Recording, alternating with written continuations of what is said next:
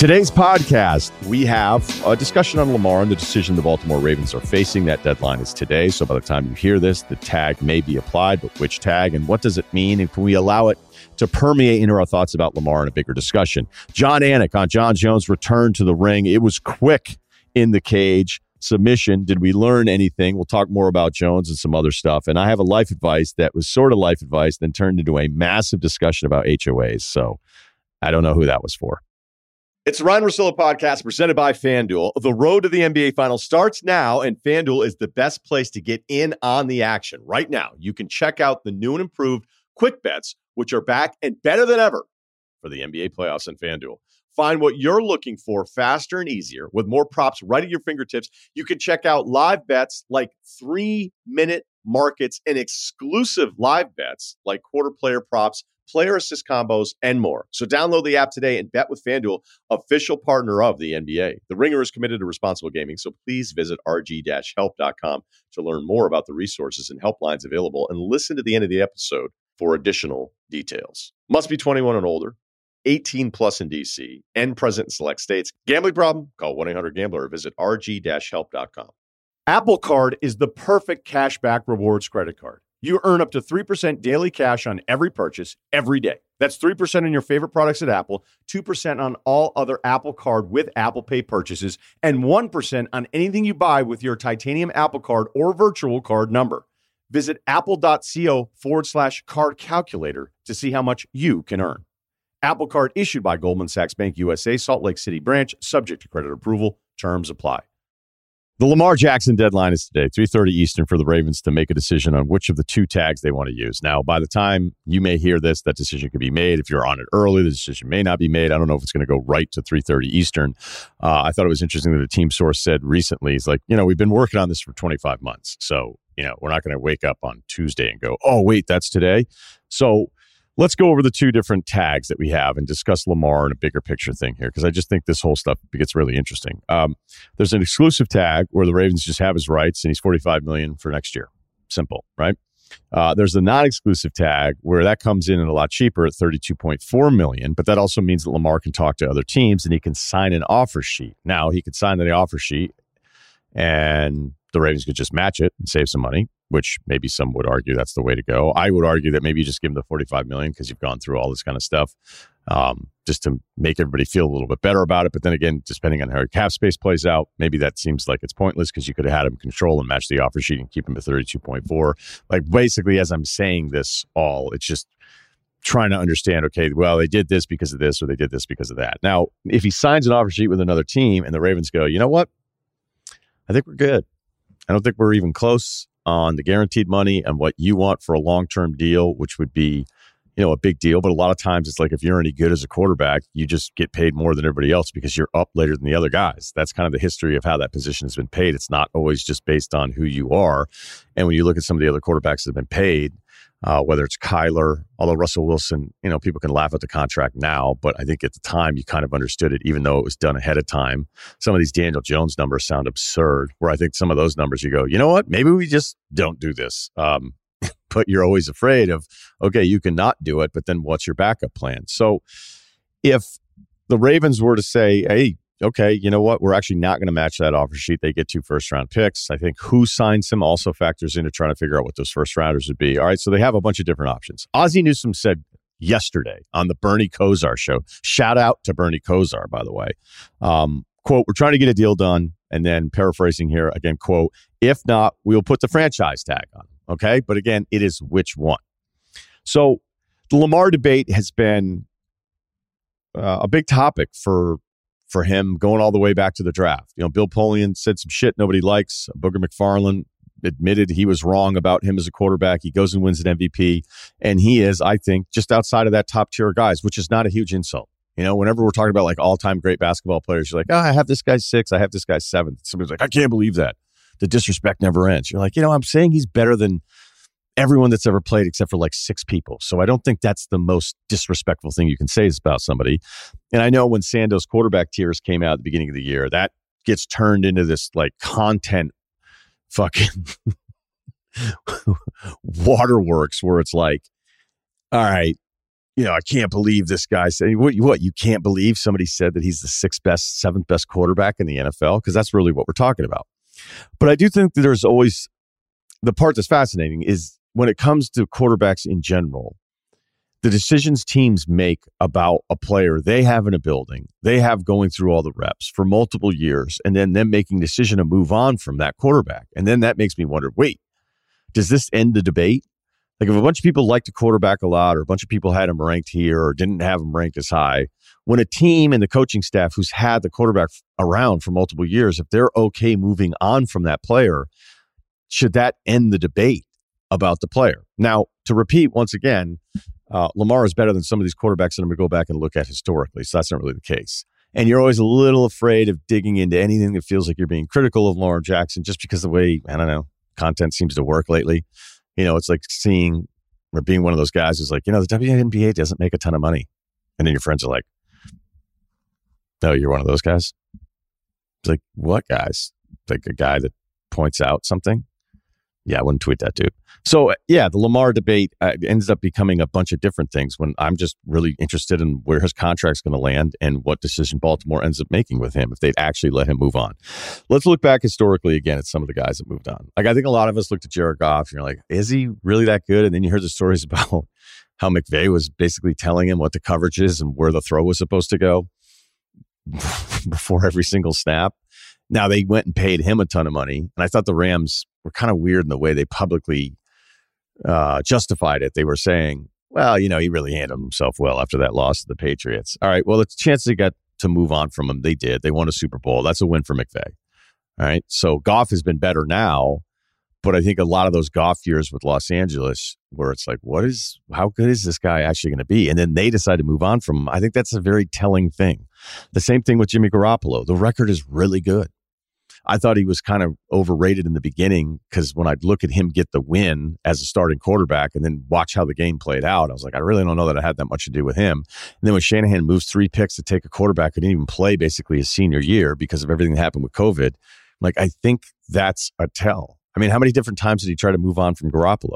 Although I'm arguing with a buddy right now about Shanahan. He thinks he's the worst coach of all time because of the NFC title game. And I'm like, I don't know. He had a fullback warming up on the sideline. So I'm not sure that's the best example to say that Shanahan isn't that good. But there's a lot of people out there that think Shanahan's actually like this completely fraudulent coach. I think the decision to move on from Garoppolo, we don't have the result yet like the Rams do, but I think it's really telling. I love this one because Kirk Cousins was with Washington. Jay Gruden was there. Cousins as a starter, they went 9-7, 8-7, 7-9. The first year they got rid of him, they went 7-9 again.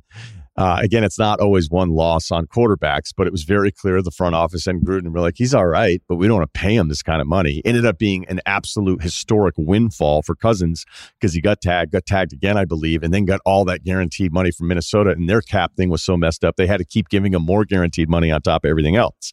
But we've spent a lot of time talking about Kirk Cousins. And I feel like that's part of the history and should always be part of the discussion. The team that didn't even have the option was like, nah, we just don't really want to pay you. I think it's one of the few things that Washington's done as a football team where I was like, I kind of respect that. This one always bums out Cerruti when I bring it up. It happened to Alex Smith twice. I was always kind of like a shrug to Alex Smith guy. That year they won 13 games in San Francisco. Akers kicked 52 field goals, and they were in the bottom third of teams on third down conversions. There's some other conversion numbers there for Smith that are even worse. I think Jim Harbaugh in that moment was like, I need more juice at the position. I got to figure something else out here. And he went with Kaepernick. It happened to Smith again with Andy Reid. Granted, it was for Mahomes. Smith got to play that year. He was good. He was better in that year. And they'd always put up that Monday night graphic of like all the win-losses, and it'd be like Brady, Manning, and then Alex Smith. But it happened to Smith twice, and I think both cases you understood why. There's some other ones that aren't as good. Arians moving on from Winston to Tom Brady. I think a lot of people would have done that. Ironically, when you stay on Brady and making a decision at quarterback, Belichick comes up historically as one of the worst decisions you could make because he wanted to get ahead of it and move ahead off of Brady and had no backup plan whatsoever. That's been covered. There's total flameouts that just weren't good enough, whether it's a first-round bust like a Sam Darnold or Bortles who's around, looks like he's going to be okay, it doesn't work out. Baker, the same type of stuff. Lamar is much better than all of these guys, all right? I think I've said it 3 times just to make sure everybody is on the same page here. But whenever a decision has to be made about a quarterback financially, there are average to above average QBs that just get paid. They just get their money. And so there's a few things at work here. Is it the injuries and projecting how healthy he would be moving forward? And that's the hesitation with paying him, which could be the reason, and it would be a viable one. It could be the money that Lamar is like, nope, I want the Deshaun money. And the Deshaun thing is unfortunate in that somebody who was in trouble was then rewarded, but that's the way it worked. He fell into a very, very specific slot that is almost unheard of, and certainly with the money, historically unheard of. Cleveland didn't want to lose him to Atlanta. They guaranteed the whole $250 million, and that's the way it works. So unless you want to get into a lot of trouble and then become a free agent, which I don't know if that's necessarily worth it, but it was financially for Watson. The Kyler money is absurd. The guarantee's there. At least with Wilson, he had a resume. Kyler, good luck with that contract. And so if you're Lamar, you at least have to be thinking, well, if he got that and I have an MVP and I'm just a better player, then I should be able to get $189 million guaranteed on this new deal. So it could be the money, or could we possibly allow ourselves this? And I know this will probably be shot down. Again, if you like Lamar, you're never going to allow this to even creep into the debate about him. Is it anything that Baltimore's telling us where it's like, yeah, we really like him. We think he's really good. But we don't think he's one of those guys. And we aren't going to do business that way. We're going to find out this week. It's almost tournament time, and there's no better place to get in on the action than FanDuel, America's #1 sportsbook. That's because right now, FanDuel is giving new customers a no-sweat first bet up to $1,000. That's up to $1,000 back in bonus bets if your first bet doesn't win. Just go to FanDuel.com/Ryan, R-Y-E-N, and sign up today to claim your no-sweat first bet. Then you can wager on everything from the money line to point spreads to which team will be cutting down the net. All right, if we take a quick peek at the FanDuel Sportsbook odds on the title winners, it's pretty crazy. But Houston, your Houston Cougars, plus 600. Kansas is around plus 800. This is probably all going to change a little bit here. Alabama, third, and then UCLA at plus 1,000. The plus 1,000 group is kind of deep there. There's about another 4 teams. Then outside of that, I don't see Duke UNC anywhere. I know. I'm not that removed from college basketball. I guess that was a little bit of an ACC joke. ACC humor maybe doesn't play that well anymore. Anyway, the point is you can find all of that on the Sportsbook from FanDuel. So don't miss your shot at a no-sweat first bet up to $1,000 when you join FanDuel today. Just go to FanDuel.com/Ryan, R-Y-E-N, to sign up. Make every moment more with FanDuel. Must be 21 or older in select states. First online real money wager only. $10 deposit required. Refund issued with non-withdrawable bonus bets that expire in 14 days. Restrictions apply. See full terms at FanDuel.com/sportsbook. FanDuel is offering online sports wagering in Kansas under an agreement with Kansas Star Casino, LLC. Gambling problem? Call 1-800-GAMBLER or visit FanDuel.com/RG. Colorado, Iowa, Michigan, New Jersey, Pennsylvania, Illinois, and Virginia. 1-800-NEXT-STEP or text NEXT-STEP to 53342. In Arizona, 1-888-789-7777 or visit ccpg.org/chat. In Connecticut, 1-800-9-WITH-IT. Indiana, visit ksgamblinghelp.com. In Kansas, 1-877-770-STOP. Louisiana, 1-8778 HOPE New York, or text HOPE New York to 467-369 New York. Tennessee Redline, 1-800-889-9789. Tennessee, 1-800-522-4700 Wyoming, or visit 1-800-GAMBLER.net in West Virginia. This episode of the Ryan Russillo podcast is brought to you by McDonald's. McDonald's French fries changed my life. They taught me to want. They taught me the taste of anticipation. There's no wrong way to eat a French fry from McDonald's, unless you're eating my French fries. Get your favorite McDonald's fries today. He is the voice of the UFC. I've known him 20 years, John Anik. What's up, buddy? We are very old now, but you can't call me a voice, right? Every time I hear your voice, that's the voice. But it's great to be with you. 20 years, yes. We are. We're like fossils now. I got like a white beard. It's been a long time, my brother. You look like you're a little thicker. I noticed that on the call. I mean, it's tough for you to look thick next to Rogan in DC, but it looks like, put 7 pounds, maybe sinewy. Yeah, I mean, I fluctuate a lot, right? Like, I definitely can't button my tight suit pants if I'm over 155 pounds. I'm probably 158 as I talk to you today. But yeah, I'm doing more strength and conditioning and less running. But my eyes are pretty swollen today. It's been a lot of international travel for the first quarter of the year. And that Friday, I got to tell you, before UFC 285, with all of that movie stuff and everything else, that was the single busiest day of my professional life. So I think you're seeing that a little bit in my swollen face. But it's great to be with you nonetheless, despite my aesthetic. Not as swollen as Connor's face, who we'll get to a little bit later. Wow. Okay. Yeah, I mean, the joke would be, is he going for Jones? Was he trying to move up to heavyweight? He looked thick. Anyway, all right, let's start with Jon Jones. You were the first person ever to mention his name to me. You were like, hey, this guy is insane how good he is. And I was like, all right, whatever, we'll check it out. And here we are a decade plus later, and he wins the heavyweight title, beats Gane, submits him very early. Tough night for Gane, kicks Jones in the nuts right off of the break, and then is choked out so fast he doesn't even really quite realize what happened.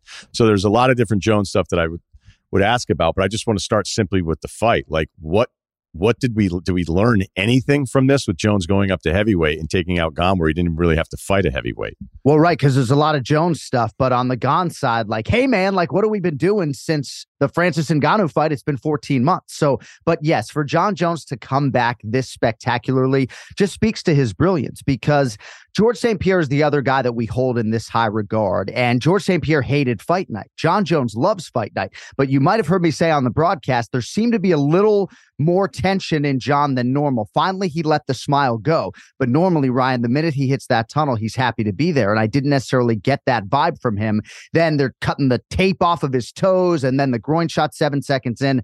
But to speak to his fight genius, right? He said to me on the post-fight show, that groin shot 7 seconds in, it didn't hurt that bad, just didn't want that strike to go unnoticed, right? A microcosm for the entire fight genius that is Jon Jones. And say what you want about his overall commitment to training, right? Even in this training camp, I think he probably could have been a little bit better. I think he'll be better for the Stipe Miocic training camp, but there's no denying the strategist, right? The appetite for mixed martial arts. Not just greatness, but knowledge, right? And the ability to be coachable and stick to a game plan. So for all of his warts, very coachable professional athlete, especially for a guy on his level. I'm very happy for him. I like to say to people, like, I was an idiot when I was 28, right? 35, little less so. And I do think him at 35 years old, there is sort of a wisdom and a maturity there. Perhaps I'm leaning into it a little bit too much, but there are things there mentally, emotionally with him that were not there before. So I'm very happy for him. Yeah, maybe. And I think maybe that was part of it. It was an excellent point you made on the broadcast, because you're watching him come out of the tunnel, and normally it's like the loosest dude you've ever seen. Like, can't wait. Like, I can't fight people legally, and I get to tonight. Exactly.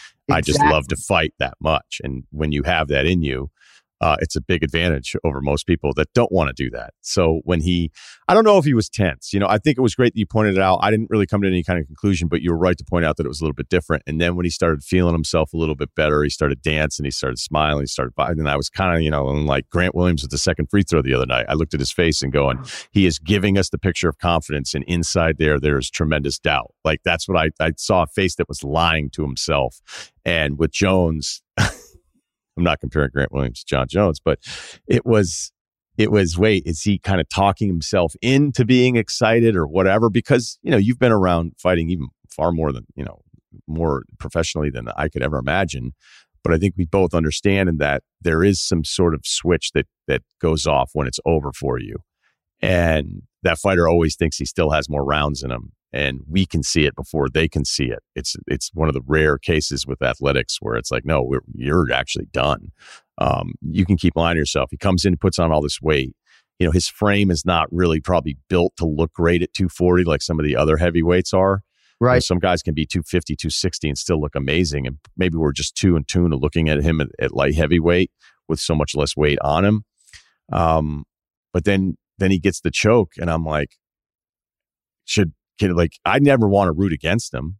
I don't want to root against him because I want to see him have this kind of Brady type resume. So, yeah, if you fight Stipe, I'm going, I don't know. I learned nothing. I learned nothing about the actual fight at this weight. Yeah, I didn't think he looked as fast as a light heavyweight in the short sample size we had on the feet, right? But when you're handicapping this fight, there were far more known quantities on the Cyril Gane fight, right? Not just that maybe we didn't think he could wrestle or grapple, but he had competed and realized success in the weight class. And I think for Jon Jones, as great as he is, and as much confidence as he had in his preparation, he had never competed at heavyweight, right? Made his pro debut in like Boxborough, Massachusetts in like 2008 or whatever it was. He had never competed at heavyweight. Daniel Cormier had competed at heavyweight, then went to 205, then went back. So I think that might have been some of Jon Jones's trepidation. How are these elite heavyweights really going to feel? Because with respect to his training partners, those are UFC castoffs. They're not elite level UFC heavyweights anymore. So I think for Jon Jones, he answered some questions to himself, to be sure, right? Didn't have a submission win dating to 2012. I mean, that's got to feel really good. But yeah, I think you're right. There are definitely unknowns. And that's why when I see Jon Jones right now at minus 325 and the comeback on Stipe Miocic at plus 270, I see value on Stipe at plus 270, even though he's 40 years of age, because I still see some unknowns when it comes to Jon Jones. But I do believe he will be leaner when we see him in July or whenever that fight comes to fruition. Yeah, the other thing I liked about Jones in the post-fight interview with Rogan was he was very revealing a couple times. And I know there's probably plenty of people listening to this like, fuck him forever. And all right, yeah, like I get it. I totally get it. Like the thing I said with Bill on Sunday was I've made a deal with myself where when it comes to fighters, like I'm going to root for the fighter that entertains me and I'm not going to get a summer place with them. There you go. I'm not renting an apartment to any of these dudes. Right. So that's the deal I make with myself. So after the fight, when he had said, there was a couple times early on my feet where I was like, whoa, and then he's like, I felt like maybe I'm getting that backwards. You'll know. You always remember the stuff where he admitted that there was something that just felt off, whether it was his hands or his feet. Was it his hands or did he say it was his feet at first? And then he once.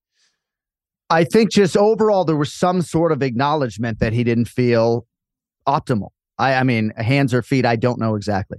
Right. Okay. So he said one of the two. So I apologize for not having that. I should have written that down. A lot of fighters, you have to exude confidence all the time. You can never admit any of that kind of stuff and whatever. And then, when you look at Jones when he's tweeting leading up to it, it's like, wow, he's really confident. It's like, well, what was he going to do? Tweet, I'm doubting myself and maybe this is too soon and maybe I should have taken lesser competition. So whatever, he chokes him out. It's over. It's immediate. I don't know that we learned a ton, but there's another element of it where there is just awe. And I know, you're close with Daniel, but I think that's kind of come around after just pure hatred there for a long time, and understandably so on Cormier's side. But then Joe Rogan in the octagon, who I think is just so respectful of anybody that steps in there. You can just see that from him. And then you on the call in this lead up and everything. And people talk about how Jones had actually said yes to so many things. Is it awe just because of his talent? Is it because of his story? Or is there something that you've allowed yourselves and you guys that are in this day to day where you actually still find yourself liking him despite plenty of evidence that would tell you wouldn't normally like a person like this? Yeah, I think there's a lot of what you said to the latter, and you can only judge someone largely, I think, and people will take issue with this, but largely I judge people based upon the way they treat me, right? Like even Ryan Russillo, you wouldn't believe this. He can be a dick, He actually really didn't like me at first necessarily, right? But I used to get... Not at all. Criticized for defending Floyd Mayweather. And it's like, hey, man, like he gives me time when there are literally 10 people listening to the Mouthpiece Boxing Show and he bought me a hat and a t-shirt. He's been gracious every step of the way. So yes, I will go on the air and defend Floyd Mayweather. I don't think Daniel Cormier has come around. And I do think it's a very tough navigation for I guess Daniel Jones still. tried to, right? Jones tried to come around and Daniel didn't want to. You don't know however genuine that is, right? Is Daniel just supposed to take that as supreme, generosity and him being ultimately genuine? I don't know. And candidly, my relationship with DC is probably far more complicated, right, than Jon Jones is because of how much time we spend together, But yes, it is in awe of the greatness. And certain professional athletes walk into the room. Like, I'm not starstruck around Jon Jones per se, but I'm starstruck around Jon Jones. And it's the total package. Like, have you heard him talk, right? When he starts to literally undress Cyril Gane at the goddamn pre-fight press conference and outline his weaknesses to the world with that bass in his voice. Like, there's just something undeniably special about this guy. And yeah, I mean, I put him on a pedestal, certainly athletically. And the fact that he's basically beaten the greatest strength of schedule in UFC history without anything resembling an optimum training camp, partying and doing everything else is just insane. he is. Kenny Florian on our podcast this week called him a fight genius, and I think it's appropriate. I might push back on the Floyd Mayweather thing because he bought you a hat. Just well, no, I mean, there's a lot of guys, right? And again, I do sometimes I sound ignorant, right? Like I had to promote Greg Hardy. I'm a promoter. I'm not a journalist. I had to promote Greg Hardy. Okay. I'm not going to run out his legal situation every time he walks to the octagon, Yeah, you're right. You're right. Okay.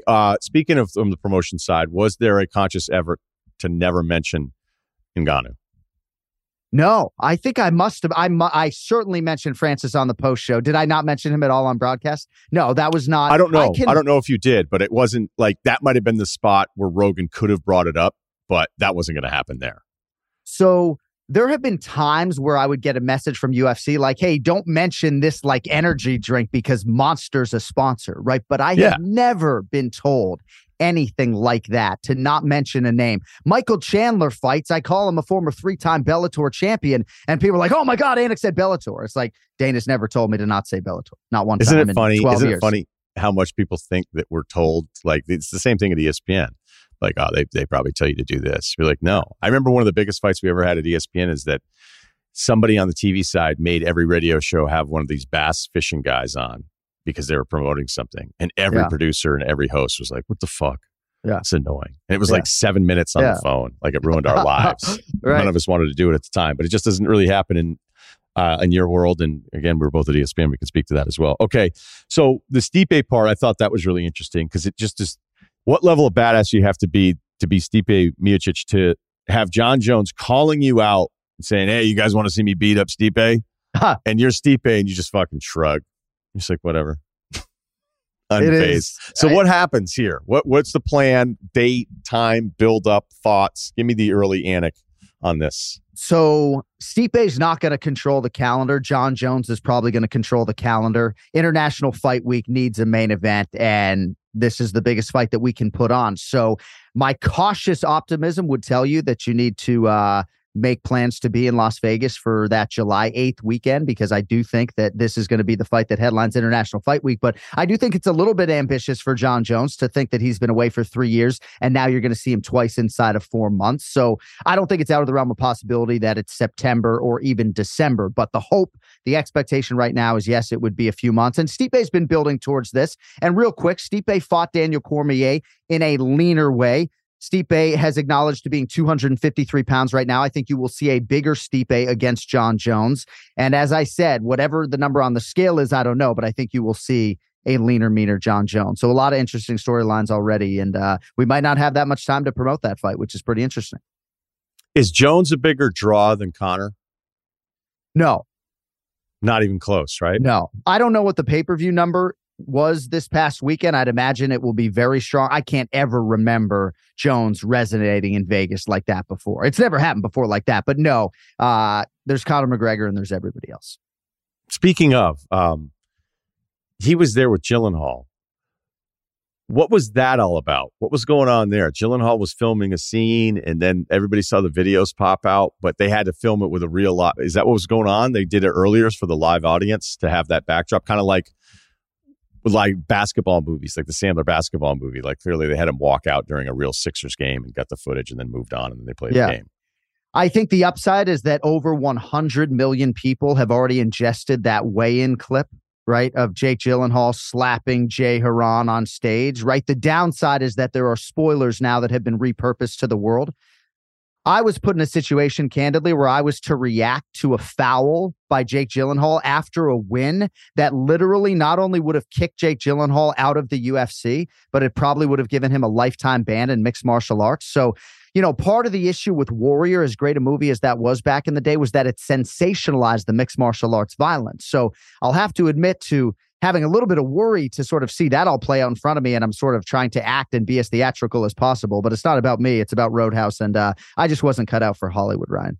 So, are you going to be in? So this is a Roadhouse remake, yeah, where Gyllenhaal, he's a UFC fighter, and then he gets kicked out of the UFC. Well, no, I don't know that he gets kicked out of the UFC, right? See, I'm ingesting this all in real time, right? I'm watching this, expecting Gyllenhaal to maybe wrest the title away, but then the ref rips him off and he goes back in for more. So when I'm being coached beforehand, I don't know what's going to happen. And they're saying to me like, would you stand up? I said, I'll do whatever you want me to do. He's like, no, would you stand up? So, well, it depends what happens, Yes, if there was a potentially career-ending foul, of course I would stand up, as would almost everybody else in the arena. So, but yeah, it was sort of an interesting dynamic for, I think, a lot of people to deal with, especially on a live fight night. Like, we're filming stuff literally in the middle of a 14-fight card. So, don't need to do that again, but I'll go watch the movie. Okay. All right. That's what I was getting to. So it was in the middle of the card because they needed the audience. And then Gyllenhaal goes out there and he looked good. I give Dana White credit for making the joke about what USADA not getting involved. Maybe it was one of those Men's Health clips where it's like, learn how Jake Gyllenhaal turned into Bane overnight. Yeah. Yeah. Some quinoa and some almonds. Like, almonds, what a nice man. guy, though. Who, Gyllenhaal? What a nice guy. Yeah. Couldn't be nicer. I would put him as a 1 seed of Hollywood. Isn't it crazy? I've talked about this before, but when you meet one of these absolute A-list dudes, they are so good at being famous. They're so good at being A-listers, and then finding some way to make you feel like you had some sort of real connection when they're not going to remember you in 30 seconds. Right. It is a superpower. And the first time I think I ever really, like, when Will Ferrell came in studio, it was pretty cool, but he was just so normal that it was like a little different. And then John Hader was there sort of fucking up the vibe the whole time.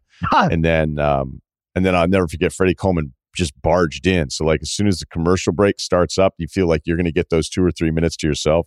And I was too new in the game. And Freddie Coleman's like, I'm just going to alpha dog this and barge right in and talk these guys up. And then the picture, I was like, can I get a picture? And then I was like, oh, all right, we're doing it this way. So respect to the GOAT, though. Respect to the GOAT. I'm just saying, like, that was one of those early moments. You're like, okay, when we had Hugh Jackman come by with Van Pelt and I, you would have thought the three of us would still be on a text chain 15 minutes or 15 years later. Right. 15 minutes for another 15 years. And I think Gyllenhaal has that in him. I think he has it in him. How much time did you spend with him?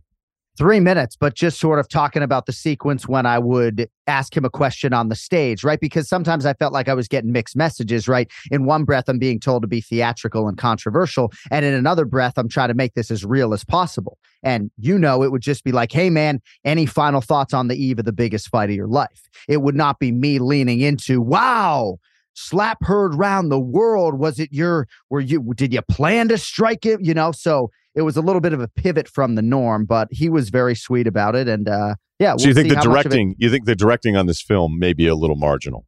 Well, I don't know what exactly. I hope I executed their vision. Is that politically correct? I hope I executed their fucking vision. I love how much I can tell that you were annoyed. I love figuring this part of it out. Rogan said no. Rogan just said, I'm not doing this. Yeah, correct. Who did they use? Did they use the tap out guys in Warrior? I believe they were in it. It's a long time ago, but I believe they were in it. Yeah. Yeah. I love Warrior. I love that movie. If I were younger, I would have tried to be just like him. I mean, maybe not the bad parts at the beginning, but I would have been like, I want to be just like Tom Hardy. I would have wrote that in my junior high yearbook. I thought it was a great movie. My presence in it notwithstanding. Nick Nolte won an Oscar. There was a sequel, I believe, that was written, but it didn't necessarily resonate back then the way they thought it would. Oh, that's right. You're in it a ton. That's back when you were doing SportsCenter stuff, but you were the MMA guy at ESPN, so they used you, and you were on a SportsCenter desk talking about this mysterious video of Tom Hardy who shows up and beats up the other guy, right? Exactly right. You were kind of the fucking you were the main beam in a log cabin holding that whole thing together. And it's interesting. Yeah, I was the connective tissue, right? 5 or 6 times during the movie. I've been very lucky. If you had Hollywood aspirations, then you would say I am fortunate to have had those 2 opportunities. Are those the only 2 you've been in? I think so. Yeah. I had to do the whole SAG thing this time around. It's just, man, like perhaps I take my job too seriously, but the Friday nights, the Fridays, the night before a pay-per-view, those are the 12 hardest, biggest days of my year. So to have a movie injected into all of that, just heighten my anxiety, because for me as a broadcaster, all my anxiety is in the preparation. It's not in the performance. It's in all of this, man. If you're watching, right? It's in all of this. Pink cards. Every week, despite all of the other distractions, I have 28 or 30 fighters that need my attention, even for a fight night on ESPN Plus. You know what I mean? So there's no time for like dinners on Friday night, you know? No time. Have you ever gone out on a Friday before a call? Yes. Hard. Oh, I probably had the best show of my life because I was actually loose enough to have 2 or 3 drinks the night before. So yes, I would say a handful of times, and they were probably my best shows, less tight. When you're doing the open, when you're welcoming in the pay-per-view audience, that's memorized, correct? No prompter? Yeah, but like I screwed it up this weekend. I don't have a teleprompter. So if I had a prompter, then it would be perfect. And I try to get the copy to be perfect. But this weekend, I didn't nail it per se, but good enough. My twin brother always lets me know when I Jason let you know that was a B+. Yeah. B-, but we got through.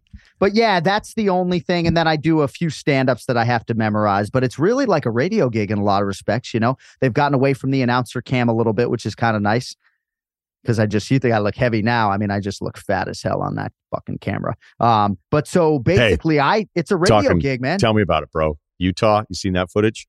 But go ahead. It's a radio gig though, in a lot of respects, right? Yeah. Like you use your notes, you're not on camera. And I kind of enjoy that because that's my roots. Is Conor going to fight again? He said he was. Yeah, and this sounds a little trite when I trotted out there about Jon Jones and Conor McGregor, but the type of competitive itch that they are perpetually trying to scratch in their mind, they can't scratch it anywhere else, right? They try other things, you know, shooting guns or shooting movies, whatever it may be. But ultimately, the winning is everything mentality that exists in their head can only be, you know, quenched by the octagon. So yes, if you said over under 2.5 more fights for Conor McGregor, I think so much is going to depend on this Michael Chandler result in September or October. But I would say over. I think you're getting 3 more Conor McGregor fights. So he's already on the. So I didn't even look ahead. I mean, this is what. Well, no, he's not on the schedule. This is just totally informed speculation. But they've built a season of The Ultimate Fighter around Conor McGregor and Michael Chandler, and that show is linear, right? It's on linear television because of Conor McGregor's presence on it. So Michael Chandler and Conor McGregor are going to fight, I would say, 4th quarter, and we don't even know what weight class. So you're not behind the 8 ball. Okay, talk to me about your boy Gaethje. So he's a pretty big underdog this weekend or next weekend, March 18th, fighting in the co-main event against Rafael Fiziev, who is an outstanding lightweight and striker. And with respect to Justin Gaethje, I do believe Rafael Fiziev in current form deserves the distinction as the favorite. Gaethje's been in so many big fights, and experience in MMA is as important as anything. But, you know, sometimes there can come a time in a man's career where you get that young guy who is in his fighting prime, and matchup wise, maybe it's the perfect fight. And as such, Gaethje is the dog. But I wouldn't put it past Justin Gaethje to win. But make no mistake about it, Rafael Fiziev is absolutely on the rise. He kicks like a mule. I mean, it's a bulletproof fight. It's a bulletproof fight. And, you know, oftentimes our pay-per-views have championship doubleheaders. This one doesn't, because that co-main event might as well be a goddamn title fight. Can't let this go. I have 2 other things I want to talk about. But the last UFC thing, Alexa Grass's win against Shevchenko, especially if you looked at the odds, again, that was one of those deals where when she got the choke, where half of Shevchenko's face was white because of the pressure that was applied to it once the arm came off, because I wasn't sure she was under the chin. But then it was like, sometimes if you just have it that hard for that long, you're still pushing the face back and collapsing that windpipe. And then for her to talk specifically about countering that kick and knowing that kick was coming at some point, and the speed with which she got into that submission, you know, for somebody who was a big underdog. And I know on that side of it, and I'm not as locked into the women's side, I'm not locked into every single weight class, but that was a historic upset. Well, and if you want to talk about a fighter who put in all the work and all the right work after major wrestling and grappling challenges earlier in her career against Tatiana Suarez in 2018 and Carla Esparza in 2019, this is how you do it, right? You shore up your weaknesses over 3 or 4 years so that when you get the title fight, even if Alexa Grasso thought she got it maybe 1 fight too early, you're ready because you put in the time, you know? And there have been a lot of bullets being thrown in the direction of Ciryl Gane this week. And maybe I'm doing that a little bit here, right? But I guess I was just disappointed in his lack of effort, juxtaposed against all of the willingness and desire to improve that part of the game for Alexa Grasso, who was really just a boxer when she debuted in the UFC. I'm so happy for her uncle Francisco, for all of her jiu-jitsu coaches, Alessandro Costa.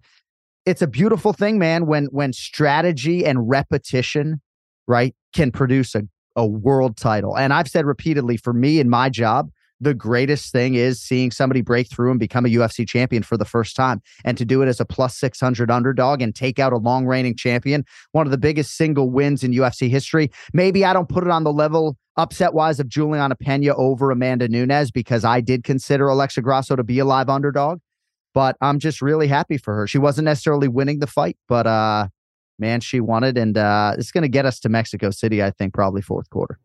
Okay, there you go. I'll give you some tips. I stayed there for F1 last fall. Please not go to the Day of the Dead parade and walk back to your hotel on the wrong side of the parade route. That's tip number one.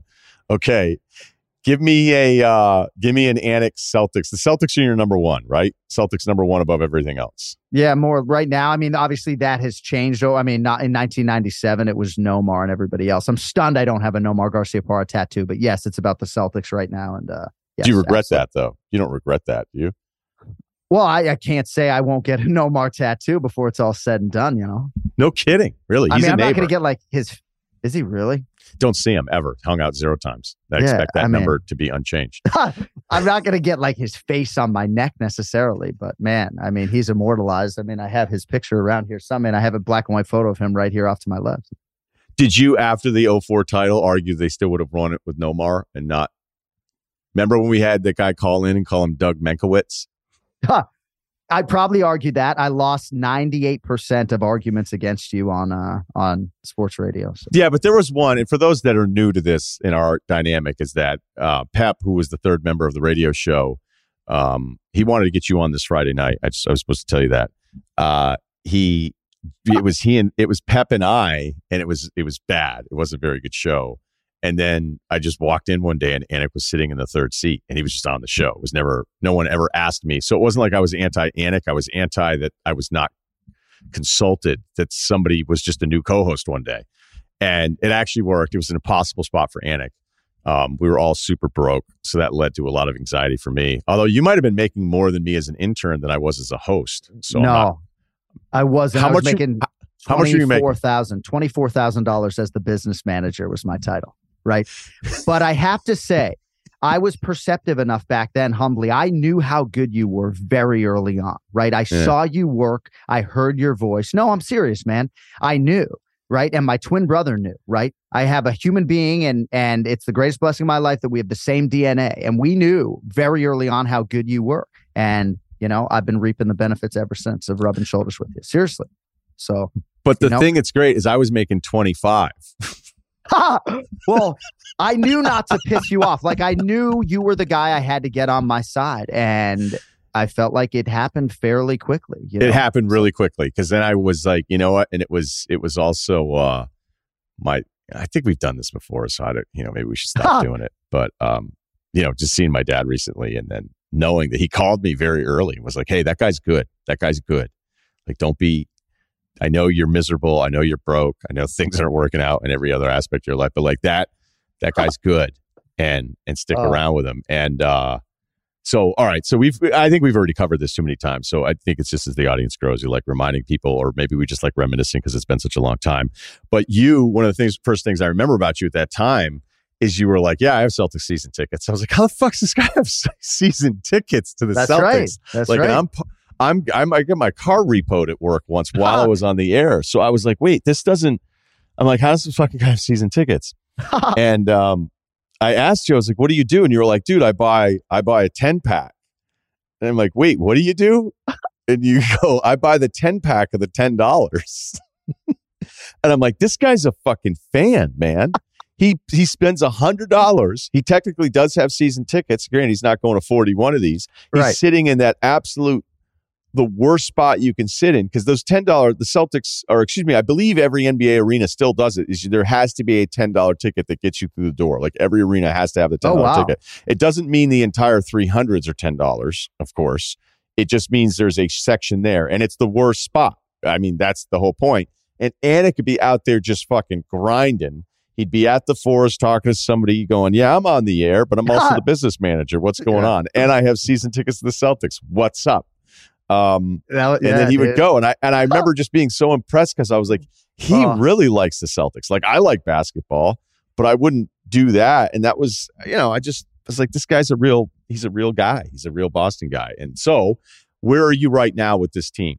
After an amazing start, the confidence feels like it's waning. I listened to local talk radio for about 10 minutes the other day. I don't know how anybody, I can't believe I did that job or aspired to have it long term when I listened to what it is. No offense, but it was sort of offensive. So I'll take whatever you want on that one. But where are you? So I'm obviously coming off the busiest week that I can think of my professional life. So I haven't ingested a lot of them other than the box scores over the last several weeks, but it hasn't been great to say the least. It's interesting when you sit here in early March and the Bruins and Celtics, and perhaps this has changed over the last 48 hours, but the Bruins and Celtics are both favored to win the title. And for Bostonians and New Englanders, that is not at all where you want to be in March, the favorites to win the title.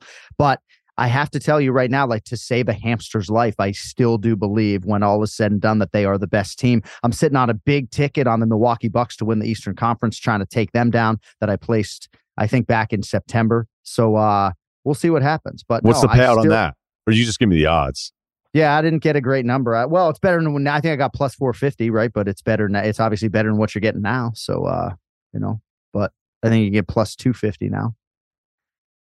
But no, I still do believe, obviously a lot of people are coming at the coach right now, but I still do believe in the team. I still do believe in the defense, 36 and everybody else, and I don't know. I could see you being a big Joe. I think you and Joe Mazzulla would be buddies. Oh, give me the Rhode Island kid, just the scrappy Rhode Islander every day of the week. But I did go from the 01-02 season, we had the 10 games, and we went up to 20 games for the 02-03 season. But yeah, man, I mean, it was interesting then covering the team, right, and interviewing Doc Rivers at practice a few years after you're sitting in the bleeds, Not as cool as Israel Adesanya from the nosebleeds to winning a world title, but, Almost as cool, because we know, as you said, studying in preparation, world titles, and also world-class broadcasts. There you go. So we'll close on that. And by the way, we do a bad job with this. I do a bad job. I'm putting in for the July 8th floor seats now. Okay, because that means I know I'll be around. It'll still be NBA free agency. There'll be perfect getaway. May even bring somebody. So that's my plan. We constantly talk about, I want to go to Dubai with you. I just want to go on the UFC plane. I want to make it. We'll make it a podcast, like just me peering into that world. We'll make it a long form thing. We'll release it when I'm overseas. This is a pitch. Get Dana involved. So I'll be like a roadie with the crew, and I'll make it my travel pod. And I just want to see what this Dubai thing is about. I have a watch that I think will fit in there, so I'm excited about that watch. Car wise, yeah. All right, so we're just workshopping some ideas, but we need to make it happen. So Fight Island ceases to exist the way you are fantasizing it, right? Because COVID-19 is no longer, but Yas Island is still there. The W Hotel, Yas Island, Abu Dhabi, is the most intoxicating hotel in the world. I can't even describe the feeling being in one of those suites. It is crazy what it does to your body. Tell me what it does to your body. Something I don't even know, bro. I don't even know. It's certainly, I don't want to get. It just makes you feel like you're Superman. I mean, they say they pump things into the casinos in Las Vegas, whatever they pump into that W Hotel, Yas Island, just inject it into my veins, I mean, I don't know. What you're saying is you Adderall. Don't, right. You don't want to talk about erections on this podcast. And I'm telling you, I appreciate it. Yeah, right. I think that's exactly what I don't it is. Want to but talk Dubai's about only an hour away, probably going to be back there in October. So hopefully you're a man of your word. See, you like the floor seats, right? Like Evan Longoria, God love him. He don't want floor seats, right? He wants to buy his own ticket so he can have the exact aisle seat on the exact sight line that he wants, right on the octagon. Some people don't like the floor seats, but you do, and I get it. You know what? You're a celebrity. Maybe I changed my mind, though. Maybe I changed my mind, because that actually is true. Because when I went to Jones Gustafson, the second one, and my date hit Roy Jones Jr., not John Jones, hit Roy Jones Jr. in the head with her handbag. And I was like, oh, it was bad. She fucking clocked him right in the head. And Dude, he could have been nicer. You coming to Abu Dhabi or what? I mean, don't tease me that you're going to build all this content around a trip to Fight Island and then not come. I mean, I guess it's in the middle of football season, not ideal. Yeah, when you said October, the first thing I thought about was college football. So, but you know what? Maybe it'll be one of those bad slates. Maybe it'll be Clemson, Boston College is the 8 o'clock ABC game. And I can go to Abu Dhabi this week.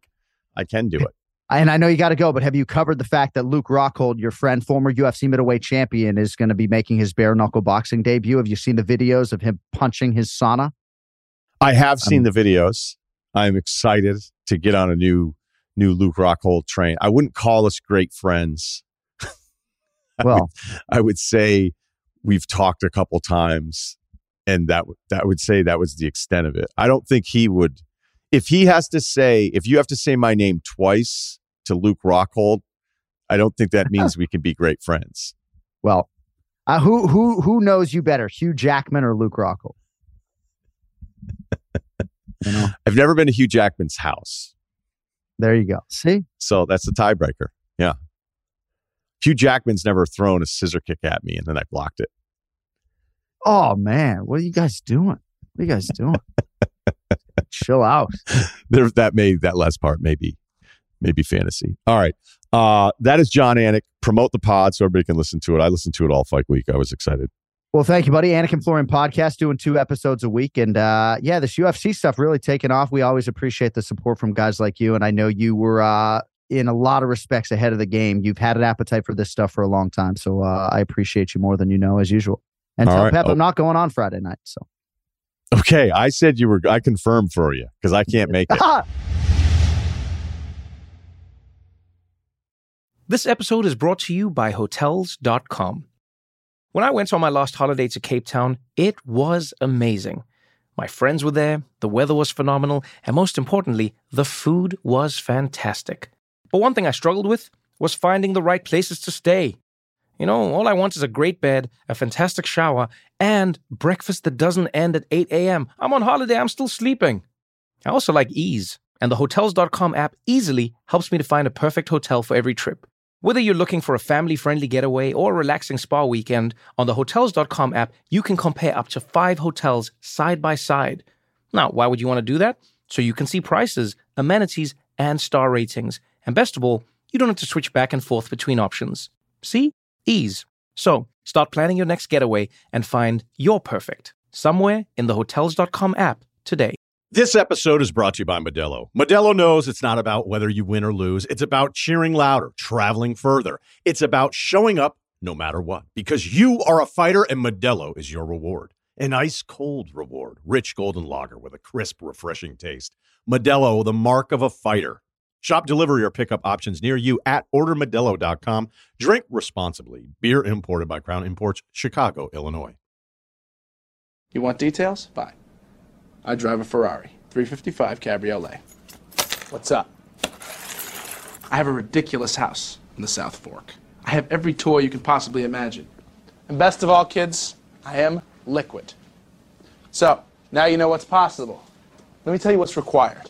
I know at the Open we did the football, some people were wondering if I was going to do a Grant Williams 10 minutes, but I don't have a hard 10. The weird thing now that we Bill and I do those Sundays that go an hour and a half, 2 hours, is like by Tuesday, that pod comes out basically Sunday midnight, East Coast, actually later than that. And then, it's just like, I don't know if there's enough NBA stuff that's happened where I'll have a full blown. Some Tuesdays I'll have it and some I won't. And that's why I did the Lamar thing, because I think it's really important. But the Grant Williams, if you missed it, because he did, end of the Cleveland game, I can't believe that the Donovan Mitchell foul call at the end. It was actually on Grant. They reviewed it and kept the foul up. And then on the back end, I was like, I wonder if this is like a bit of a makeup call, although I thought there was still more contact. Grant Williams is the free throw line. A chance to make one to win the game for the Celtics, who don't have Robert Williams, who don't have Horford, who don't have Tatum after playing a double overtime grinder of a game against the Knicks the night before. And Donovan Mitchell was talking to Grant, because Grant talks to fucking everybody. And he was basically telling him, you're going to miss, or trying to get into his head a little bit. And Grant Williams said 3 times that I saw on camera, I'll make both of them. I'll make both of them. I'll make them both. I'll make them both. I'll make them both. He missed the first one. Cleveland did a terrific job of shuffling things around where I think it was 40 seconds in between the first attempt and the second attempt, and then he missed the second one. And then there was a moment later on where Grant was getting into it with somebody else and was upset. And then Missoula, you could see him saying, "It's not about you. It's not about you. It's not about you." And now this is a national podcast, so I don't think we were going to do guy off the bench who recently got a DMP to open the show for 10 minutes because that would just be that's not the target demo. Kyle knows that. Kyle would have just said. I was excited to talk. I was excited to talk to you about Grant Williams this morning when we were on the call. Oh, you were? I just because listen, I'm happy for him. He's kind of made a pretty awesome career out of what was he, a mid-first round pick, right? Out of Tennessee, tough guy. He's a good player. I don't want to like put down guys like that, but man, he talks a lot. And I think even on the broadcast, Scal was like, "Oh yeah, he'll make the first one." Oops, I guess he didn't. I don't know. It was funny to see. Like, you don't want to see guys like fail miserably like that, but I don't know. I think it was funny because it was Grant. He talks so much shit. It was like, hey, dude, maybe chill out every once in a while. Yeah, I just think I think he's kind of a tough guy. Like when you watch him over the course of a game, you're like, man, you fucking bug some people. All right, let's do life advice. Kyle, how are you feeling? A big tired guy over here. Went to the mismatch show yesterday. Bunch of good guests. Drank a little bit afterwards, and now it's 7:00, and here we go.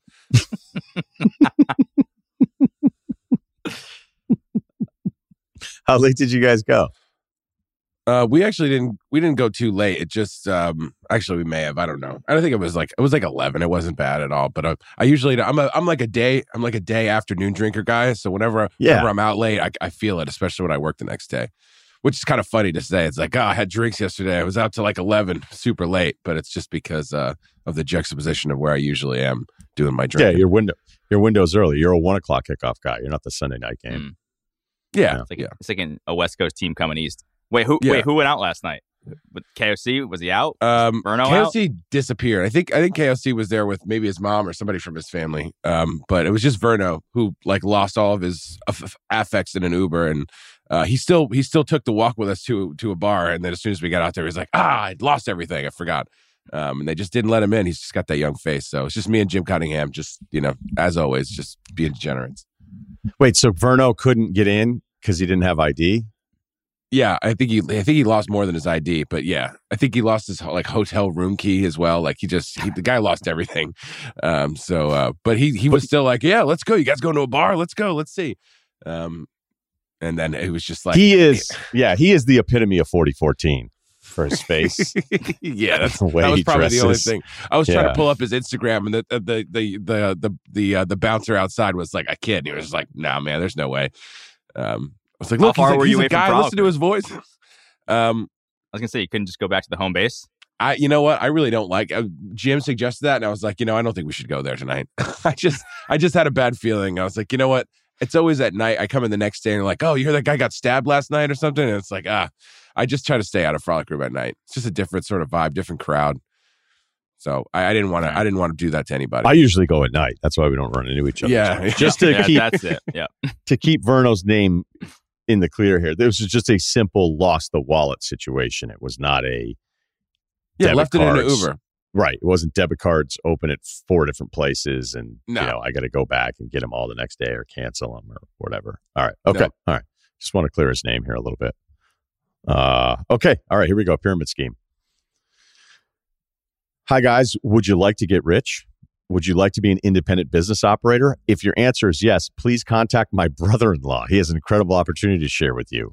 My wife's brother, I don't know if he uses the right, I imagine he changed the name here, so it's a pretty straightforward name. My wife's brother, George, is great. Always down, enthusiastic, makes great money selling roofs and solar, good dad to his kids and good uncle to ours, hot tub in the backyard, squat rack in his garage. You know this guy, living the American dream of consumerism, paycheck to paycheck while making $250,000. All right. But he's a little too influenceable.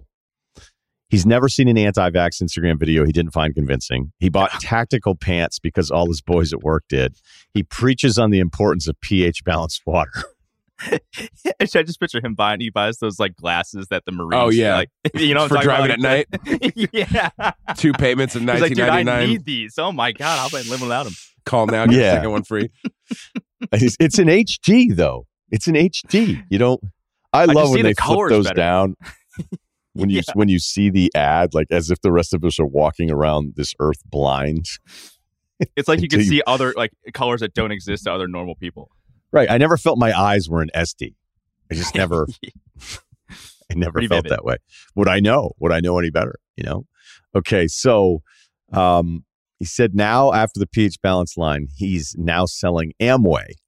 Last month, George's mentor picked him up in the parking lot of his local Fry's food stores, and now George is recruiting people at the library, at his church, and yes, in the grocery store parking lot. The mentor comes over once a week to crunch family budget numbers for an hour. They talk about shitty inspirational business self-help books like you'd see 15 Years of LaGuardia, like Who Moved My Cheese? This is a really, really well-written email. I hope that's not his real name. George and his wife now get a babysitter once a week to attend seminars at like a Scottsdale Marriott suite. All right. So yes, my guess is that this is all made up because Scottsdale Marriott suites is where I believe this kind of business is done, or Chili's. All dolled up in a suit and nice dress for what seems like a prom for idiots to cheer for some high energy speaker with Crest white strips teeth telling them how to achieve $100,000 of passive income. I just need to ask the room here. Whenever I see one of these videos about somebody doing the side hustle, I first of all never believe it. Like I saw a guy the other day being like, yeah, I'm on this yacht. And the guy was like interviewing him. And he goes, how much money do you make a year? It's like $450,000. He's like, let's run through your expenses. As a boat owner, he missed out on a bunch of the expenses that come with the boat. He made it sound so cut and dried. He was like, oh, it's just this. It's this for the slip. And this is my payment a month. And I'm clearing 50, 60K a month on this alone. And I was like, no, you're not. You're not. So I was like, if this video is a lie, could it be that everybody else is telling me to sell the latest craze on TikTok? Let's say the bodysuit that everybody's wearing. If I sign up as an Amazon seller, can I just have all this passive income by doing nothing? The goal of it seems to be that you can find something popular and then just reroute it by one click on Amazon. And then all of a sudden everybody's making money. It can't possibly be this easy. Also, why are you sharing it? Like, wouldn't you want to just hoard that to yourself? Like, why are you telling other people how to make free, easy money? Because you gotta sign people up, right? I mean, that's what it is. I mean, it's literally I don't even know pyramid scheme. Right. I don't even know if that would. Now, granted, I believe almost nothing anymore. But when I saw the guy doing his yacht breakdown of expenses versus revenue, it was so fucking funny because I'm like, yeah, that's not true. But there are corners of like TikTok and Instagram. The worst, I think, is like the grind bro one where it's like, if you haven't made 10K, worked out 4 times, had chicken and rice by 5 a.m., then you're a fuck up. And like, you need to figure your shit out.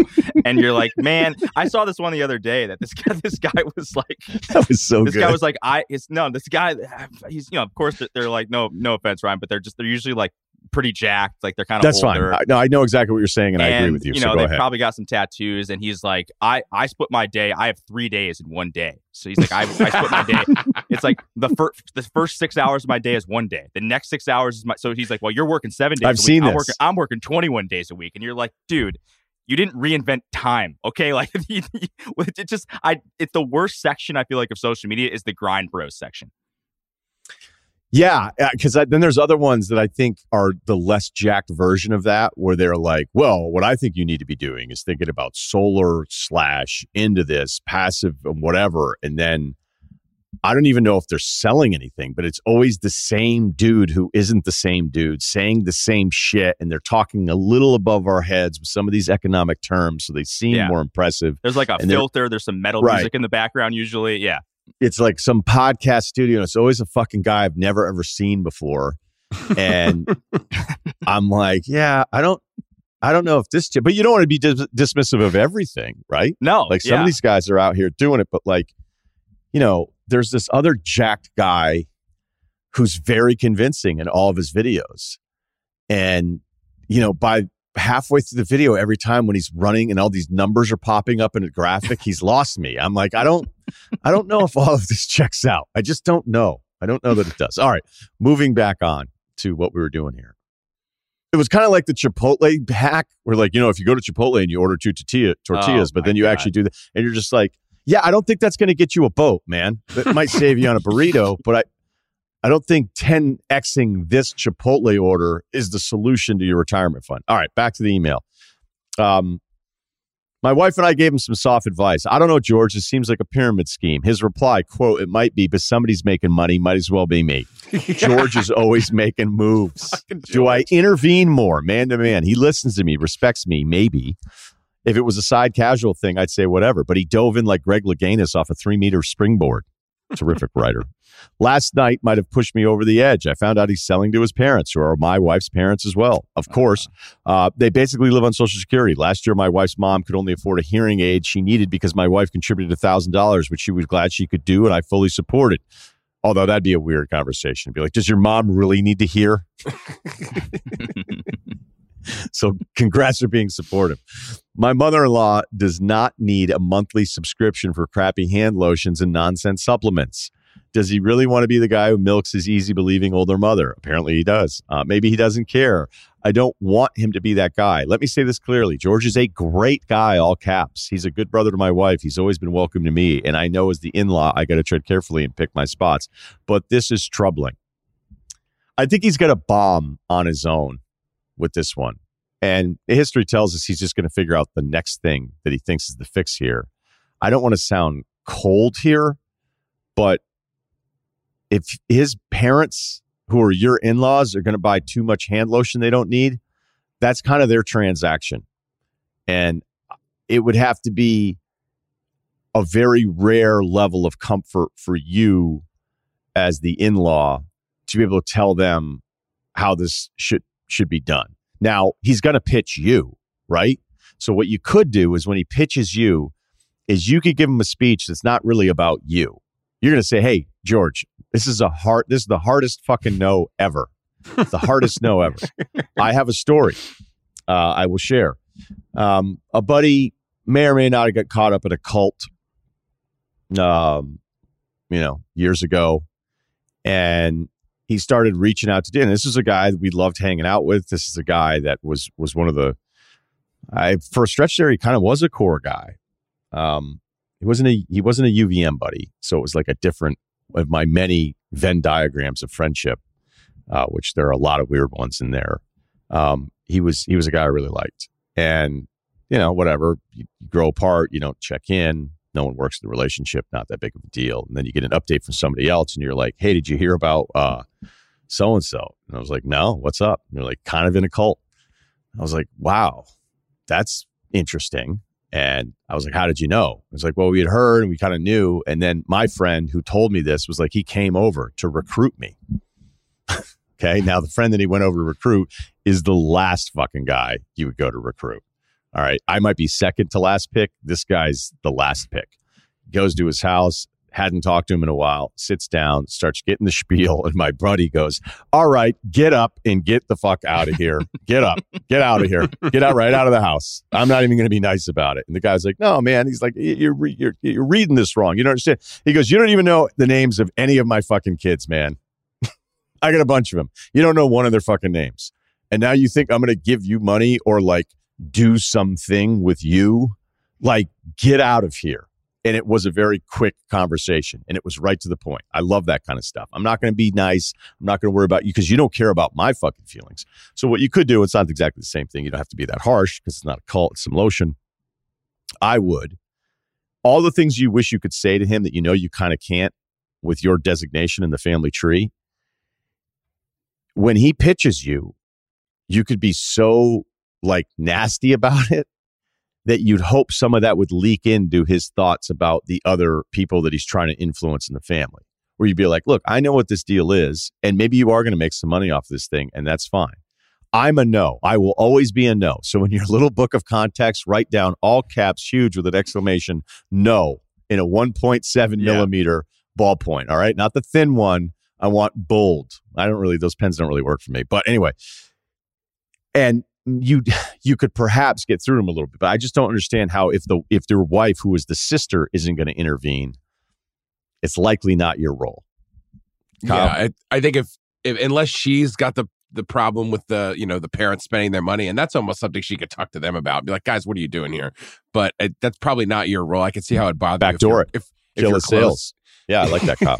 Yeah, I don't unless she's that banged up about it. I don't think you should do anything about it. And anyone that I've ever known who's done this thing it's always just been a phase. It's always, I mean, even back in high school when it was like Cutco, do you want to buy some knives and sell them for a profit? The answer was no. I mean, most people I think could just see Didn't through you this. sell and some them? can't. No. I was approached. There was no way I was going to be door to door fucking cutlery salesman. That just sounded crazy at 17. There was no way.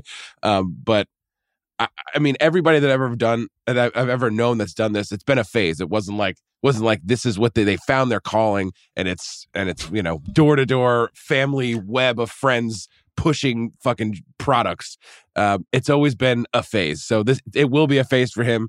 It sounds like he's not ruining anything other than just being annoying. So I don't think it's the end of the world. I can see why you're bent out of shape about your in-laws, spending money on some dumb shit. But this is just going to be a phase unless he's a serial pyramid scheme guy. It'll just sounds be like he is a lesson that maybe he'll learn. Well, I don't know. It sounds like the only thing that he's been in that's this. Like he's definitely on like fads or trends for sure.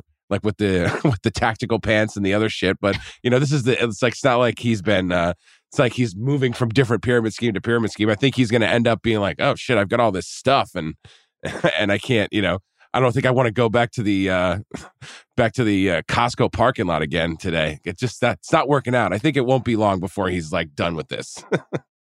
No, I think what you said, Ryan, is right. Like, you probably have to just like almost scare him by your reaction into how he should treat the people in your close circle. I mean, the only thing is like, can you try to convince your wife that, hey, listen, like we paid for these glasses. Your parents aren't, rolling in cash or hearing aids. Sorry. I don't know if they can see. Don't know if they can see. Don't know if they can hear. Who knows? It's just definitely at night they can. Can you be like, hey, listen, if they're doing this thing with your brother, like this is going to come out of our pocket. So we're not just like innocent bystanders here. We're going to probably have to front the bill for something down the line when this inevitably doesn't work out. And maybe you can change your mind on that. If you can't, then you're kind of probably shit out of luck. And I'm with you guys. Like I don't think you could just.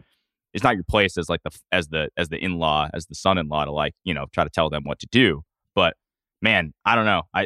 It's a tough situation because those kind of people. It would be so much easier if he wasn't a nice guy too. Like it just sucks that he's a nice guy. If he was an asshole or if he was just like an idiot, like it'd probably be easier to just tell him off. But I think you kind of got to sit this one out and hopefully it doesn't knock you and impact you down the line. Yeah, hopefully he does pitch you. You just say, hey, you really want to be this guy, man? You want to really be doing this? You want to be doing it to your friends? You want to be doing it to your family? So it's not specific to the transaction with the mom, your mother-in-law.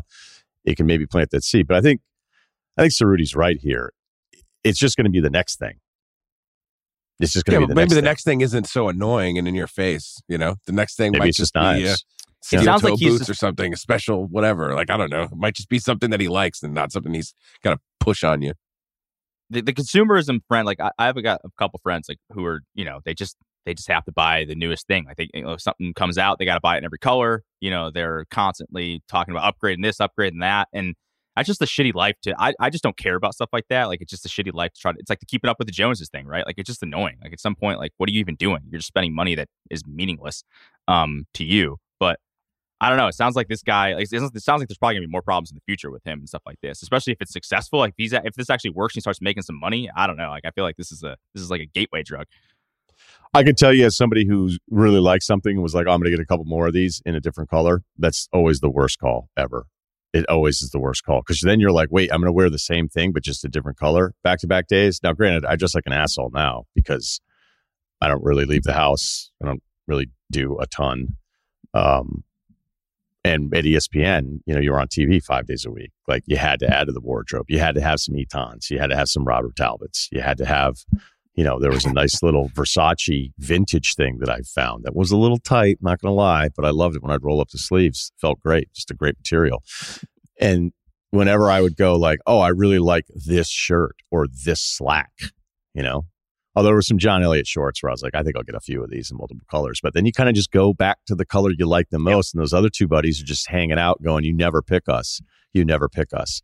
So just a little financial advice on top of everything else. Don't be the same thing in a bunch of different colors because you're going to end up just wearing the one that you like the most all the time.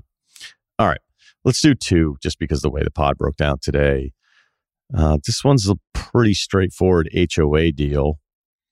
So, how we feel about HOAs. But I just think this guy needs needs a little guidance here. All right, 30, just bought a condo in Ryan's old stomping grounds in the Hartford area. Nice. Hartford has it. Hartford has it. New England's rising little star. Okay. With owning a condo, I'm dealing with HOA and management companies for the first time. It's going to suck. That's my advice.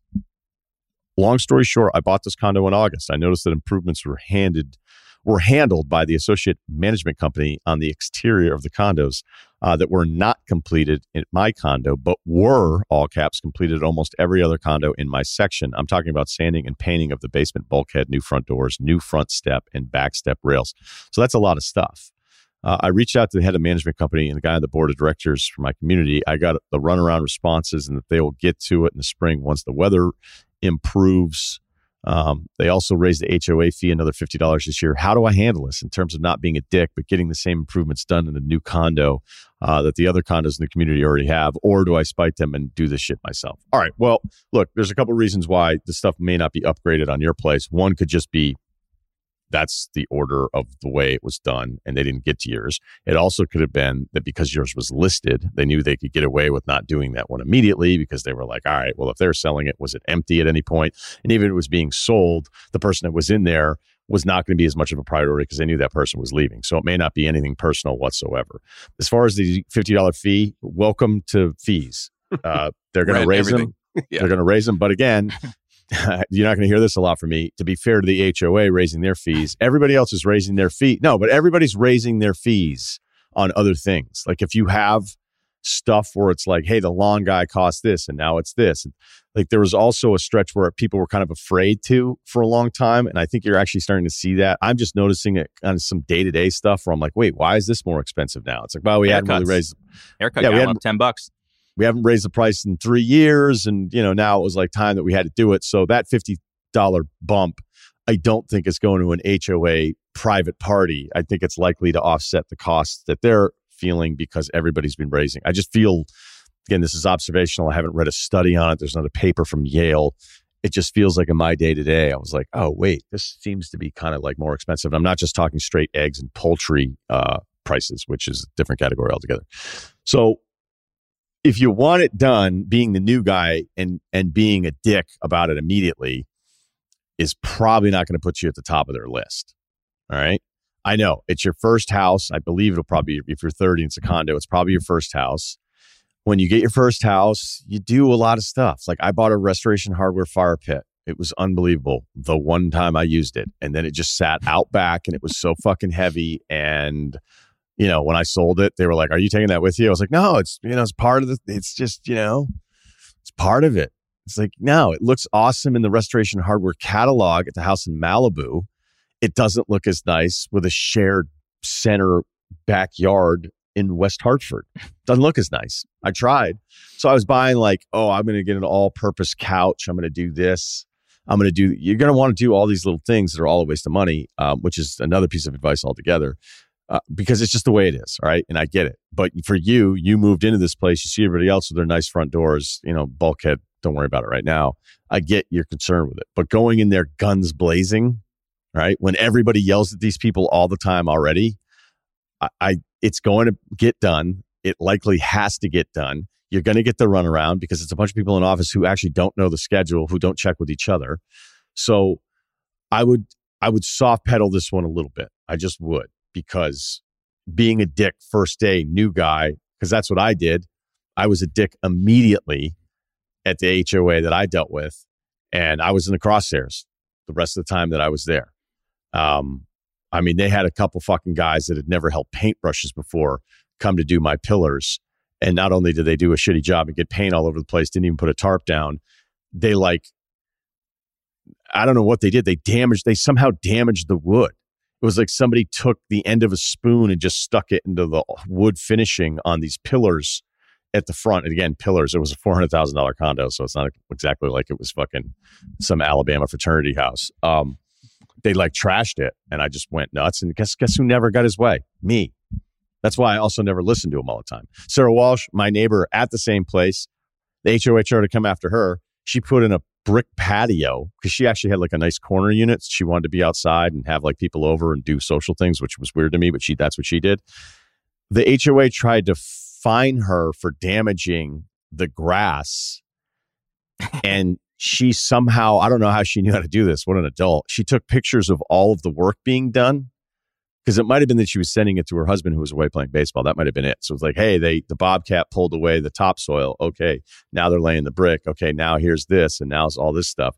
They said that she went over the property line, that she damaged the area, and they tried to fine her like $1,500. And then she sent them the pictures, was like, actually wrong, and then wrong again. And then guess who just dropped it? That's how fucked up our place was. They like tried to shake her down for $1,500. She had the pictures that would prove it in court, and the complaint went away. So you're not there yet, buddy. I'm just telling you, going in guns blazing isn't going to get your front door fixed or exchanged anytime sooner. And I know the $50 fee pisses you off. You're budgeting for all this and you see it. Welcome to HOAs. Yeah, I've got less of advice and more questions. The only other time I've learned about HOAs was like a while ago when we first brought it up. I thought you were usually fighting the HOA, and like you said, people are always screaming at them all the time. I guess that's just depending on the kind of person who's living within one of these HOA communities. But I thought it was always they're not great though. I mean, like there's a lot of stuff. Like the first thing they try to do to me, I was like, what do you actually think you're doing here? Like this doesn't make any sense. And I'd already had, stuff that had happened. There was, again, when you're broke, you have these issues more often. I wasn't broke in the West Hartford one, but the Boston condo where they approved fucking everybody back then, they didn't factor in some payment, and I didn't even realize I wasn't making this payment. And then I get a letter to be sued, and the person that was in charge of collecting the payment never sent me anything, and then waited until like the day it became eligible for me to be sued, which I actually never was sued, but it was like a warning. And it was her boyfriend that was the lawyer that was filing the thing and then billing the hours. So I was like, this is so fucked. All right. Like you guys waited. Evil. They waited 366 days to get me into that window. And they were like, oh, by the way, this has never been paid. I'm like, well, what do you mean that's never been paid? I thought it was part of the overall payment. Again, it was my first time doing it. I didn't do a great job looking through all of the lines. Again, that part's totally on me. But then I was like, so wait, you waited until a year and a day to get me into this window where then it was like you had all the arguments on your side and the person that's getting the billable hours is your boyfriend. Like that's like evil. Nobody else that seems evil. Nobody else thinks this is a bit sketchy. And then of course their argument is you didn't pay the bill. And it's kind of tough to counter that. It's like, all right, I didn't, but I didn't willfully go, hey, I'm just not paying you guys for a year. I'm like, this is the first I'm hearing of it. I'm like, you wouldn't have thought, hey, this person moved into this new place and he's been there 3 months and hasn't paid.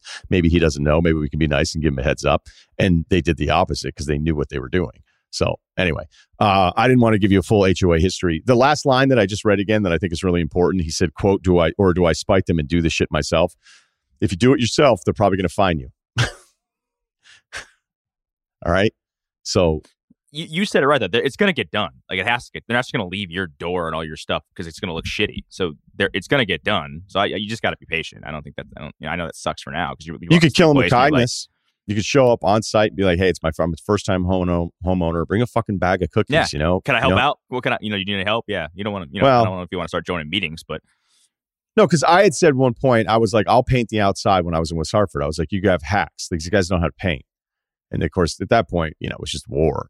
And they're like, oh, you know how to paint? I was like, yeah, actually I do. I was like, I can tell if you can paint or not within 2 seconds of the way you hold the brush. It's like dribbling a fucking basketball. They were like, well, actually, we own the outside, so you can't paint it. I was like, well, how about I give you an estimate, and then you can just pay me to do the work that somebody else isn't capable of doing. And then they're like, we don't think that makes a lot of sense or whatever. I was like, I'm not trying to screw you. I'll give you a decent hourly, $35 an hour. Let's go. So is it like a fucking club? Is it like a club? Like, I know it's not. I don't. Sounds like the mafia. I'm just like, is it a few people that work there? Is it like fucking 20 people that work? No, it's a management company. Office? Is it just a fucking building on the site somewhere? There, it's just like there's an apartment manager in there, and they hire out shit. Like, is it do the people in the community member? Is it like fucking Elks Club on once a month? And they're like, I've got a problem with this. Is it like a town meeting? Like, do you want more examples or an answer? Sorry. I get this once every year and a half. I get my questions about an HOA in, and I'm just fascinated. It's just a management company. It's just a management company who then manages the property. And when there's a million tenants or 100 or whatever, for that building that's managed by this company. And then they assess how much it costs to keep the building running, all the common areas and all that kind of stuff. And then there's also reserves, which is its own fascinating fucking thing. When I was buying the first place, they were like, oh, and the reserves are amazing. And then as soon as I moved in, they redid the roof and they were like, we don't want to tap into the reserves. So this is, we're going to do it this way where all of you owe us more money. And I was like, the whole reason the real estate agent was telling me this was such a good buy is that they had such a high reserve, all this extra cash for any major product or project. And then as soon as I moved in, they were like, yeah, we don't want to use those. I was like, fucking Christ. So that's really all it is. It's not some group of people that just decide to be in charge. It's essentially a property management company that sets all of these prices. They figure out what operating costs are. It's going to charge more. It's not going to be dollar for dollar because they want to make sure there's something a little bit left over. But this relationship can never be good. It can never be good. It's the CBA with players and owners. It's high school kids and a principal. It's impossible because everyone who has the building feels like I actually own the building. You just manage the properties and you're a constant pain in my ass and things don't go my way. And again, if you work on the HOA side, it's like, cool, we got 20 complaints today. Like, what's wrong with these people? So that's it. It'll never be fixed. All okay. Right. I think what threw me off was the association. It sounds like a more important thing, and it's just just like a landlord management company. Not a landlord, but yeah. Yeah, it's not a landlord. I mean, they don't own it, which is probably, I think, another reason why the owners of the homes hate the management people. Right. So whatever. Maybe somebody has a good one out there. That actually would be fascinating. Hey, I'm from Chicago. Our HOA is great. We love hanging out. But again, when I say it that way, I get why Kyle's confused. Like it's not some social club. Well, so to that point though, so my wife's parents, they're in like a neighborhood, a residential neighborhood, so they're just like houses, like single family houses, and it's part of an HOA. So they don't get their roads plowed, they have to do all the stuff themselves, and it's like a committee. Like the people that live in this are part of the committee, and they like vote on shit. They vote on like whether or not they need to cut trees down, whether or not they need to repave the road, which is long, by the way, and they're all like ridiculously expensive projects. And every time something happens, it sounds like an absolutely miserable experience. But I don't think it's like some outside group that's sort of trying to pull one over on each other. So there are different ones. Yeah. That's like a neighborhood authority or something. It sounds like. It sounds awful. No, Shruti, that's actually a very good point. Because the way I'm describing it, I'm talking about the management side of it a little bit, and what you would say to the true definition of it is the homeowners association, where it's like, well, no, the people that are owning the homes are part of the homeowners association. I'm being a little too liberal in moving on from the people that actually manage it, because you're right. To that example, they don't have an outside group, but then they have to get together and meet with somebody. I'm technically in a 2-unit building now where we had to have some sort of chartered, recognized HOA or whatever. It's me and one other person. And once a year, when we get along great, and it's like, do you want and hang out? We don't even do that. We just text and we ask an insurance question. And then I'm like, whatever, I don't care. Whatever works for you guys, I'm fine. The previous place in Manhattan Beach, there was 5 of us. And the one guy got so excited to have these meetings that I stopped going to them, because I was like, these are going, it was like 2.5 hours. All Gary's 5 got of us too many ideas. Yeah, you guys want to get a Yeah.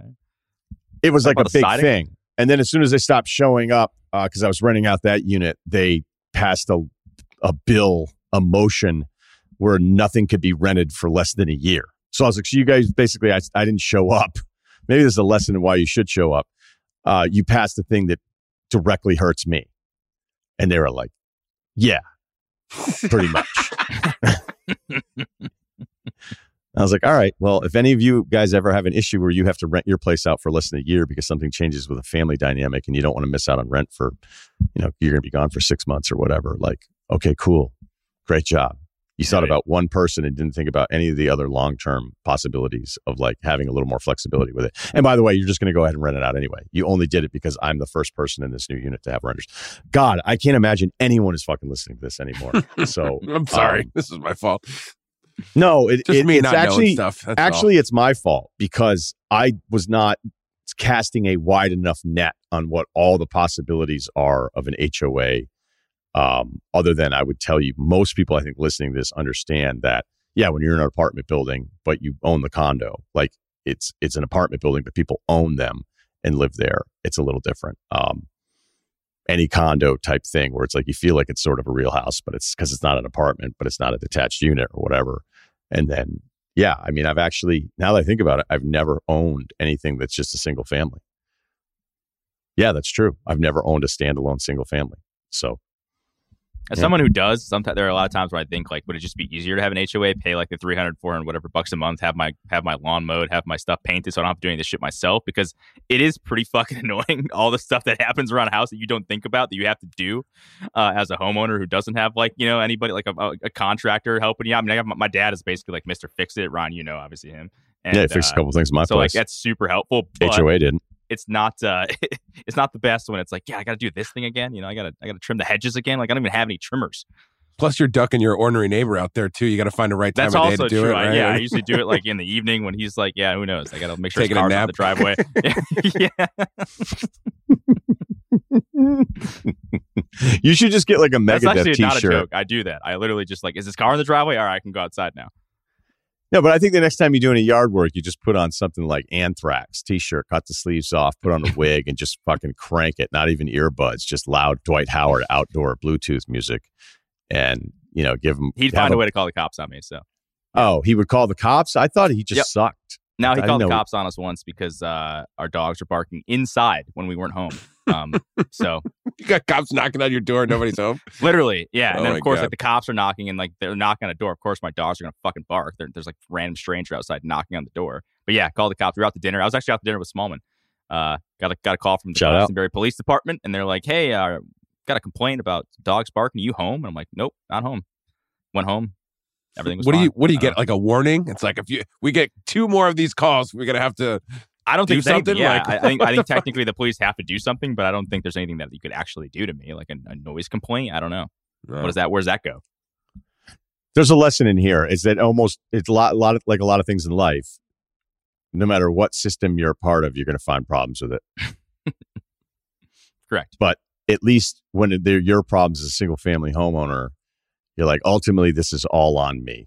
It's all on me. Like, granted, your neighbor sucks, okay? But the reason so many of us hate HOAs is that it's like, well, wait, I get to blame somebody else for something else that's not going on. And that's kind of what we do here. If somebody's going to look at this pod and go, wait, they went 41 minutes on life advice. I can't wait. This is going to be awesome. They must have done like 28 on HOAs. They must have done 20. Nope. 25 minutes. I almost feel bad about this episode now, but you know what? They all can't be zingers. Primus. Thanks to Kyle. Thanks to Steve. Ryan Russillo Podcast. Ringer Spotify.